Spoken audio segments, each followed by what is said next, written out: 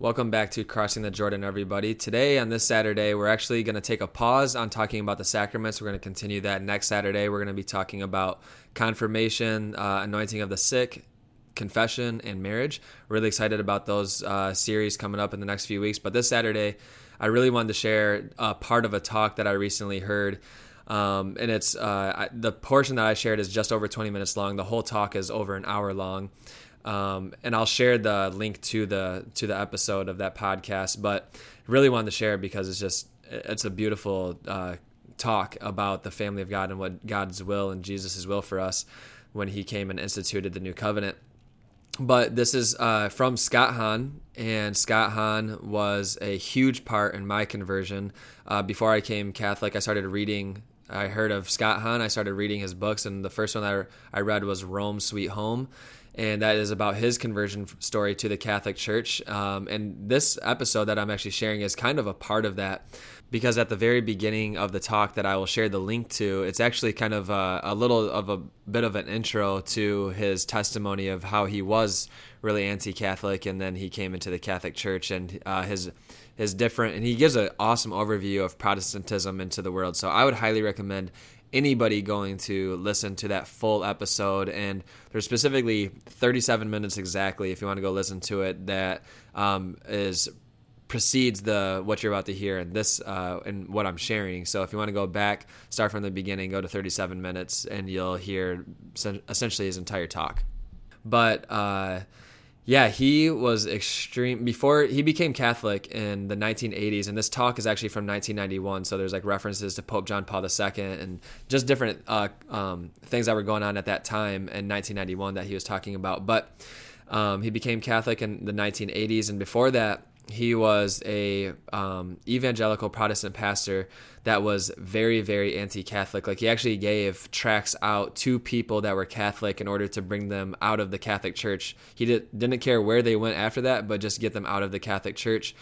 And he did that with a lot of people. One of the only Catholics in his entire family, he said that was his grandma, and when she died, he ripped apart her rosary, and he was so thankful that she wasn't tied down to that Catholic thing anymore, you know? And so he was not just evangelical Protestant pastor who had his own ecclesial community and everything that he was leading, but he was very, very anti-Catholic and never ever thought he'd become Catholic. But he did and in the mid-1980s, and now he's a gift to the entire world because God has used him so powerfully in just speaking the truth of the church and apologetics of the Catholic Church. And he's brought so many people home, and including a ton of big-name Protestant pastors that have left their ecclesial communities to come home to Jesus' church in the Catholic Church. And he is a Bible scholar, and he's absolutely incredible. So I'll leave a link to the full episode that this is from, and it's in his podcast called Road to Emmaus. And then I'll also try to share a link as well to where you can find his books and articles and stuff like that. This guy's incredible. I highly recommend him to anybody and everybody. So I pray that you find this extremely fruitful, and it's about the family of God, which is truly the masterwork of God and the Catholic Church. Like, when you come to us, realize that Jesus' will for us he did not just become man for us to have a one-on-one relationship, just a me and Jesus two-step. He came to bring back the human race, to bring the family of God. So when he instituted the covenant at the Last Supper, that God and man would be reconciled, and we would share in his divinity as he shared in our flesh, that union, that two becoming one together with God and Jesus. He also brought us back as the family of God. So not just me and Jesus, but it's also me, God, and all of my friends, family, and every single human being that we walk past that Jesus died for, to bring into the family of God. So it just sheds so much light onto every single teaching of the Catholic faith. So I pray that this is very fruitful, and God bless.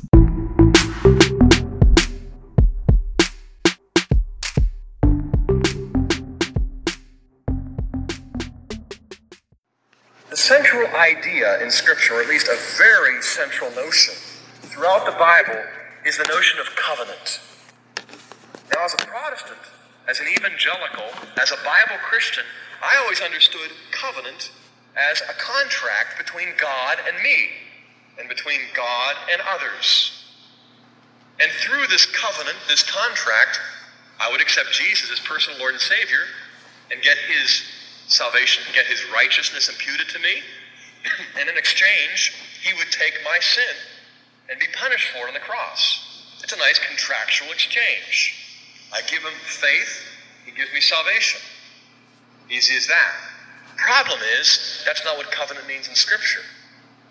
The deeper I studied, the more I went, the more I discovered that covenant in ancient times, especially for the Hebrews, was not a contract. It was very different than a contract. In fact, after my research, I came to conclude that the difference between a contract and a covenant is as different as great as the difference between prostitution and marriage, between slavery and sonship. A covenant is a sacred family bond. A covenant, and the covenants throughout history, the covenants with Abraham and Moses and David, and the new covenant that our Lord established, are sacred family bonds, whereby God fathers his family. Well, so what? Well, I would suggest to you that if you want to capture the central idea of Scripture that pulls together the entire Catholic faith, it's the family of God. The family of God is the master idea of the Catholic faith. Let me back that up. First of all, Catholics stress the Trinity much more than Bible Christians. We are constantly doing what? The sign of the cross, in the name of the Father, the Son, and the Holy Spirit. Renewing the baptismal sacrament that brought us into God's family. What does that tell us about God? That he is Father, Son, and Holy Spirit. God is family. Fatherhood and sonship are not terms drawn from human experience and then kind of thrown up into the Godhead to kind of domesticate the deity. God is the perfect Father. We're only imperfect copies. The second person of the Godhead is the eternally perfect Son. Sonship down here below is partial. It's temporary. Your fathers die. Your mothers die. But in God, fatherhood and sonship are perfect. Family bonds down here are a reflection of the family life, the family love, the communion that exists within God. From all eternity, God is not a solitary loner. God is an eternal family communion. Now, this really came home to me one day when I was scheduled by my brother-in-law to debate out at Penn State a Muslim. We got together, this Muslim scholar and I. We were supposed to debate the Trinity before Penn State students, but we wanted to talk about strategy and logistics before we got together the big night, which was several weeks away. We sat down at a table and we began to discuss matters, and we didn't get very far because I made a very fatal mistake. I mentioned, well, I'm going to be talking about how God the Father does, and I couldn't finish my sentence. He put his fist down, he said, "Do not refer to God as Father." Stopped, I looked, I said, all right, I'll try not to, and I went on.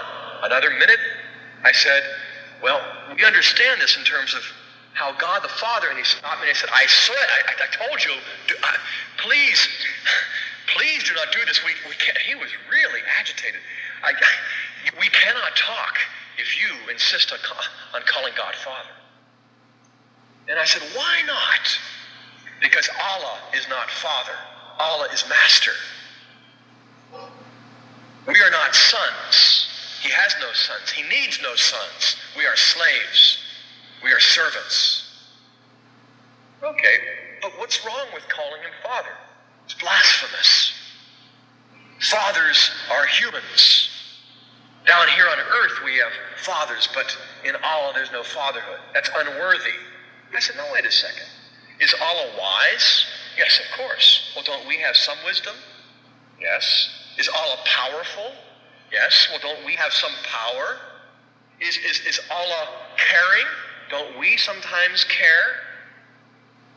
Is Allah loving? Yes. Well, don't we sometimes love? And if all of these things drawn from here below can be applied to Allah above without offense, why not say that he is wise and powerful and loving, is Father? He said, because he doesn't love like a father. I said, what do you mean? He said, I've got a dog in my apartment. I love my dog, but I have to move. I signed a lease for a new apartment. I plan to move in just a few weeks. They allow no pets. My dog is my dog. I love my dog. It's nobody else's dog. I will kill my dog. I thought he was joking. And I muttered something like, with love like that, who needs hatred? Huh? Right? He wasn't amused, even mildly. The rest of the conversation went on, but I was just kind of half there. A couple hours later, it got so rough. I kept talking about how God the Father fathers the Son from all eternity, and how God is family, and that this provides us the vision of who we are as God's children. Well, I just couldn't get away with that. Finally, he pounded his fist, he stood straight up, and he stormed out, and he said, debate is canceled. I sat there with my brother-in-law, Bill, and we slowly got ourselves up. We walked out to the car. We stared at each other in the front seat. And all I remember saying is, kind of blurting out the words, I don't think I ever really appreciated what it means to call God Father. I said, yeah, like our Father who art in heaven. Or I believe in God the Father Almighty. Or glory be to the Father and to the Son. All of a sudden it was like, wow. Or we take for granted. God is our Father. We are His children. We make up His family. And I would suggest to you that is the master idea to all of the Catholic faith. It doesn't just explain the Trinity. It explains why we regard Mary the way we do. And let me tell you, if there's one thing about the Catholic faith that makes Bible Christians sicker than sick, it's Mary. There was nothing in Catholic religion as offensive to me as Mary. All of the other problems put together, multiplied by 10, didn't add up to my difficulties with Mary. I had solved 99 out of 100 problems through my own independent study and research in Scripture, in the patristic sources of the early church, and medieval writings that I found kept agreeing with all my novel insights. I kept coming up with confirmation after confirmation, 99 out of 100 times. But Mary was that 100th. Finally, I began to break down. I said to the Lord one day, with a rosary somebody had sent me in the mail, I said, I don't understand this. And if this offends you, I apologize in advance. But you know, God, if the Catholic Church has been right 99 times out of 100, I think it's reasonable to give them the benefit of the doubt this 100th time. So please forgive me if this offends you, Jesus, but I only want to honor Mary as much as you do. And I prayed the rosary. And I offered up some hopelessly impossible intention, just as a little, do that if you're there and you're real. Prayed the rosary another 5 or 6 days. Put it aside. 3 months later, one afternoon, I noticed that this impossible situation had not only cleared up, but it had become an incredibly beneficial situation. All of a sudden, the scales fell from my eyes as I realized myself for the ingrate that I was for not recognizing it. I reached to the back of my drawer, pulled out the rosary, said, sorry up there, and I began praying it again. I never stopped. I prayed every day. I am convinced that the reason why so many Bible Christians can't understand Mary is because they think of their religion primarily, almost exclusively, in individualistic terms. It's me and Jesus. Accept Jesus as your personal Savior and Lord. All of which is true, but taken by itself, it's inadequate. What father wants you to isolate yourself with him and with his son and neglect the rest of his family? Or what father fathers several different families? What do you call a father like that? Where I come from, you call him a scoundrel. A man who fathers several different families. If God, the Father, is one, and He's omnipotent and all-powerful in His love, then He's able to father His family that way. And what family is there that has a father, you know what I'm going to say, but doesn't have a mother? If Jesus Christ has truly become through grace our brother, then what does that make the Blessed Virgin Mary? Spiritually, by grace, she is made our mother. And so we approach her with the love and the respect and the devotion that is proper to Mary.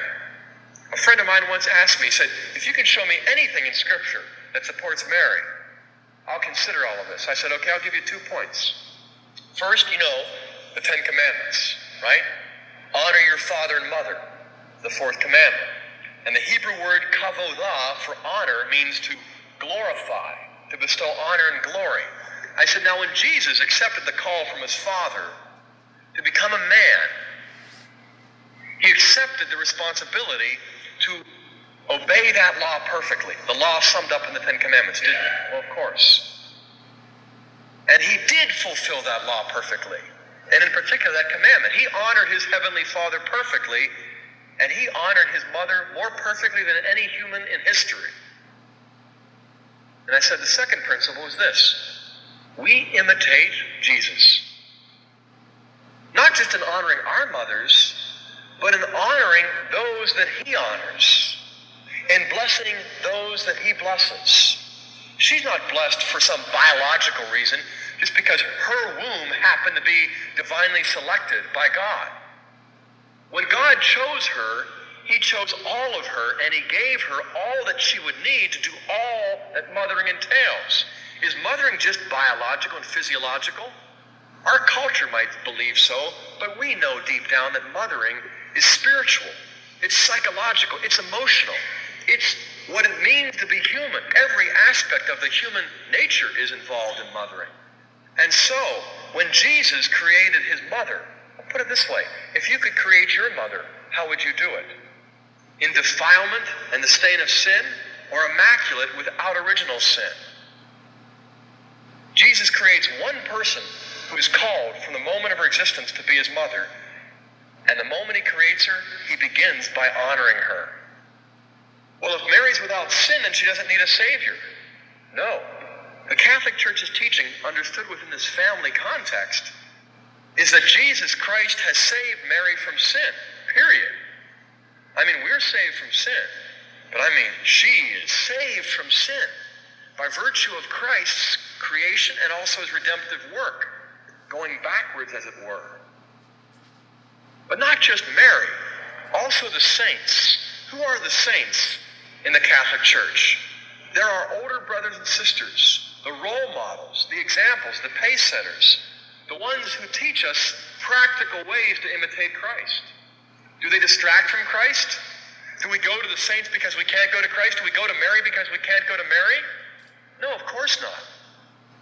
Jesus is our salvation. The Catholic Church believes that. Jesus Christ is the master and the artist who has performed this perfect work of salvation. But suppose you had Van Gogh in a room, and on the walls were all his masterpieces. Suppose you walked into the room, and instead of looking at the paintings, you just stared at his face. Oh, wow, Van Gogh. What an ear. What a forehead. What shoulders. Oh, you are Van Gogh. Would that make him happy? Obviously not. But if you went around looking at all the great paintings on the wall, would he feel slighted as though you were ignoring him? No. He would feel honored as you behold with wonder his masterpieces. When we look at the saints and venerate them, when we look at Mary and express devotion to her, all we're doing is honoring the work of Christ. I do not know of a single Bible Christian who's heard of a Catholic who says that without responding with interest. Because they always assume that Mary and the saints detract from Christ's work. They denigrate the mediation and the ministry of Jesus.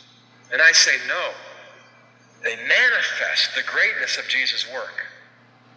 So we have Mary and the saints. The Pope. Who is the Pope? Why do we call him Pope? It's Italian for what? Papa. Holy Father. He is the symbol, the icon, the image of the family's unity. He is the earthly father that God establishes to father his children on earth, his earthly family. You look down through the ages of salvation history, and God is always fathering his people through the covenants in the same way, whether it's Moses or Joshua or David and Solomon and Rehoboam. There's an endless stream, an unbroken line of succession, whereby God is raising up father figures to father his family on earth. When Christ comes and establishes the 12 apostles and establishes Peter, as the Prince of the Apostles. And after all, today is the feast of the chair of St. Peter. We celebrate this day. Not that Peter finishes the incomplete work of Christ, as though Christ didn't tell us enough and so the popes have got to tell us the rest. We celebrate in Peter and his successors, the popes, the work of Christ. The family that Jesus Christ is building up for the Father. We look to the Pope and we hear the voice of our Father. Not because he is so impeccable or scholarly, but because Christ's love, through the Holy Spirit, is able to take a man who is fallible and communicate through him infallible truth. That's not possible, one guy said to me on the phone a week ago.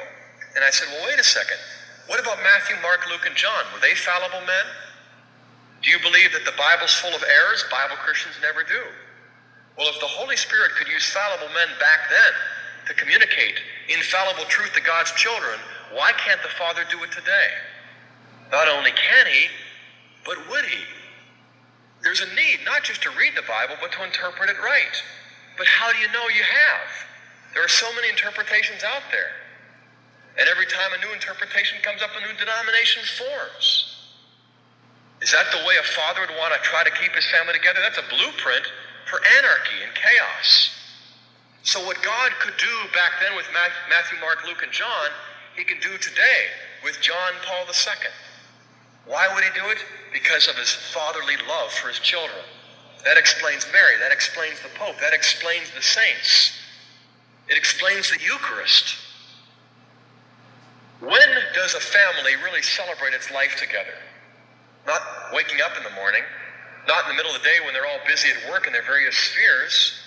It's when they come home to the supper table. What is the Eucharist? It's the Lord's Supper. It's the family meal. Christ is our true breadwinner. Only the bread that he's won is his own life, the bread of life, that he dies and rises again to give us. And we gather as a family. That is not some quaint, sentimental mishmash. That is the spiritual reality of what we do in the Eucharistic liturgy, of who we are as baptized children of God, of what we live as we build families that are meant to reflect this sort of faithfulness and openness to life. If you want to understand all of the various teachings of the church regarding sexual morality and marriage and divorce and remarriage, you look and you see a family-centered morality. God the Father is too wise to allow junk to occur and to be taught. He knows what sexual infidelity does to marriage. What a bullet to the brain does to the body, adultery does to the marriage. And when the marriage goes, the children have a father figure who utterly distorts and perverts God the Father. I once worked in a ghetto ministry where the leader told us never refer to God as Father, because out of the hundreds of kids who were involved in our ministry, 2 of them have their biological father living with them and their brother and sister. So don't refer to God as Father to them, because their view of Father is he's drunk or he's violent or he's gone. I said, boy, this is the last chance many of these kids will ever have to rehabilitate the image of fatherhood. We had to strike while the iron is at least a little bit hot. We're not altogether cold. The fact is that the church is teaching in the area of sexual morality and life ethics and abortion and euthanasia and so on, says human life is precious, not because it adds more to the productivity of the economy and the GNP, but because God the Father looks at each person and sees what? His precious child. When a parent looks at a child and is helpless, it stirs up within the heart of that parent greater compassion and sacrifice. If that's true for us, how much truer it would be for God the Father. The family of God is the master idea of the Catholic religion. Bible Christians don't hear that. They don't believe it. They don't recognize it. But whenever I present it, you know what happens? If they keep listening, they come closer and closer. 3 of my former students cut me off when I joined the Catholic Church. One of them was as anti-Catholic as me or more. They had nothing to do with me. They called me up one day and I told them of my intentions, and the one guy said, well, just when you thought it was safe to call Scott again. And after a few seconds, they said goodbye. All three of them are being received in the Catholic Church this Easter in 4.5 years. Why? Because they didn't believe me at first that the family of God is the master idea of the religion that we profess. I showed them Scripture. I showed them the writings of the popes. I showed them the writings of the saints. These guys, who were known in their town, in their college, for being more anti-Catholic than the other, have shocked an entire college and town by their intention to be received into the church this spring, this Easter. They were some of the sharpest students I've ever seen.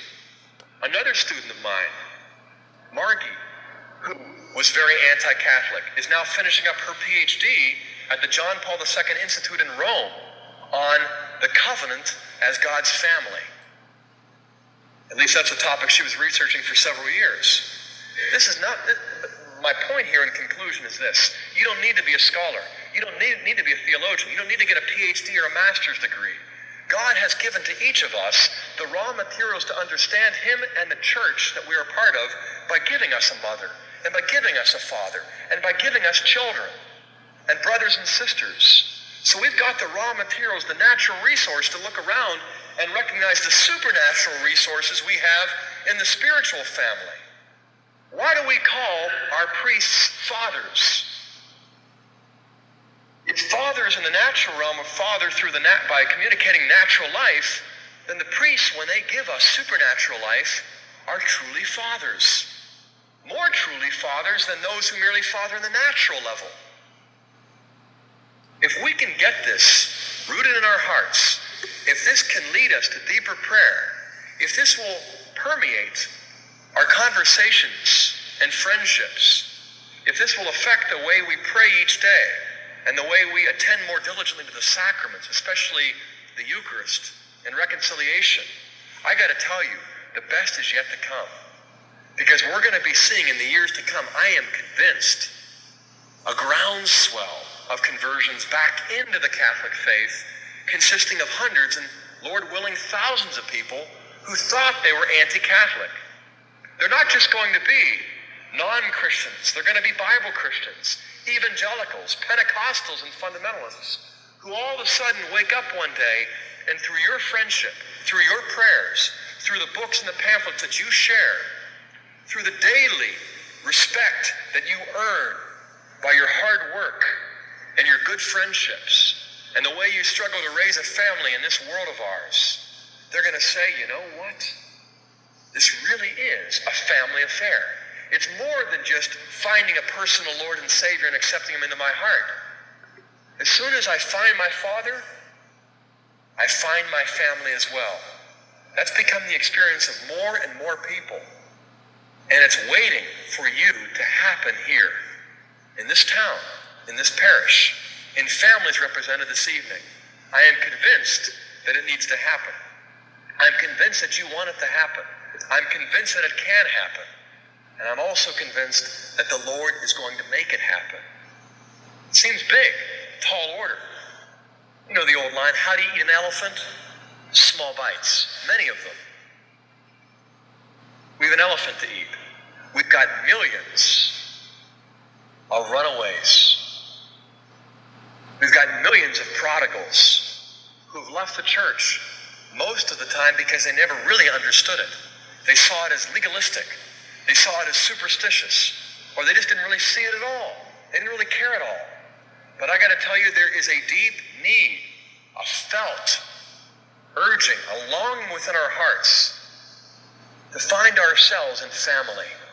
Not just the temporary families here below, but the divine family that Christ has died to create in His own body and blood.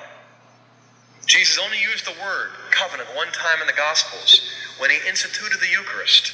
If a covenant is a sacred family bond, and if we share a family bond with those with whom we share flesh and blood, then what do you suppose the Eucharist is meant to do?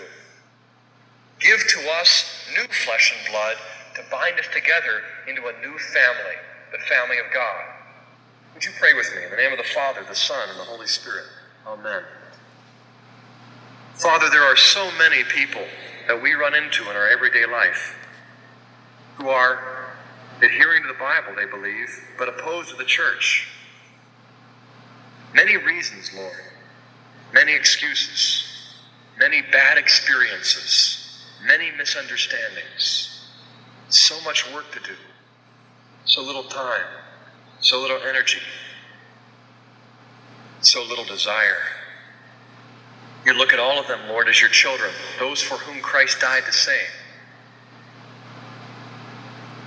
I pray right now that you would stir our hearts tonight and all day tomorrow to think about, to pray about, to talk about with others what we can do practically in our families, in our work, in our friendships, through our prayer, and through our involvement with the church, to bring them back, to welcome them home, and in the meantime to fall more and more in love with the family life that you've entrusted to us. How precious and holy it is, O Lord. Forgive us for having taken it for granted for so long.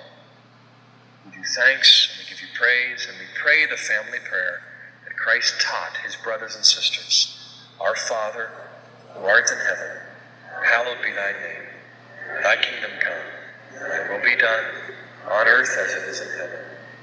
Give us this day our daily bread, and forgive us our trespasses, as we forgive those who trespass against us. And lead us not into temptation, but deliver us from evil. In the name of the Father, the Son, and the Holy Spirit.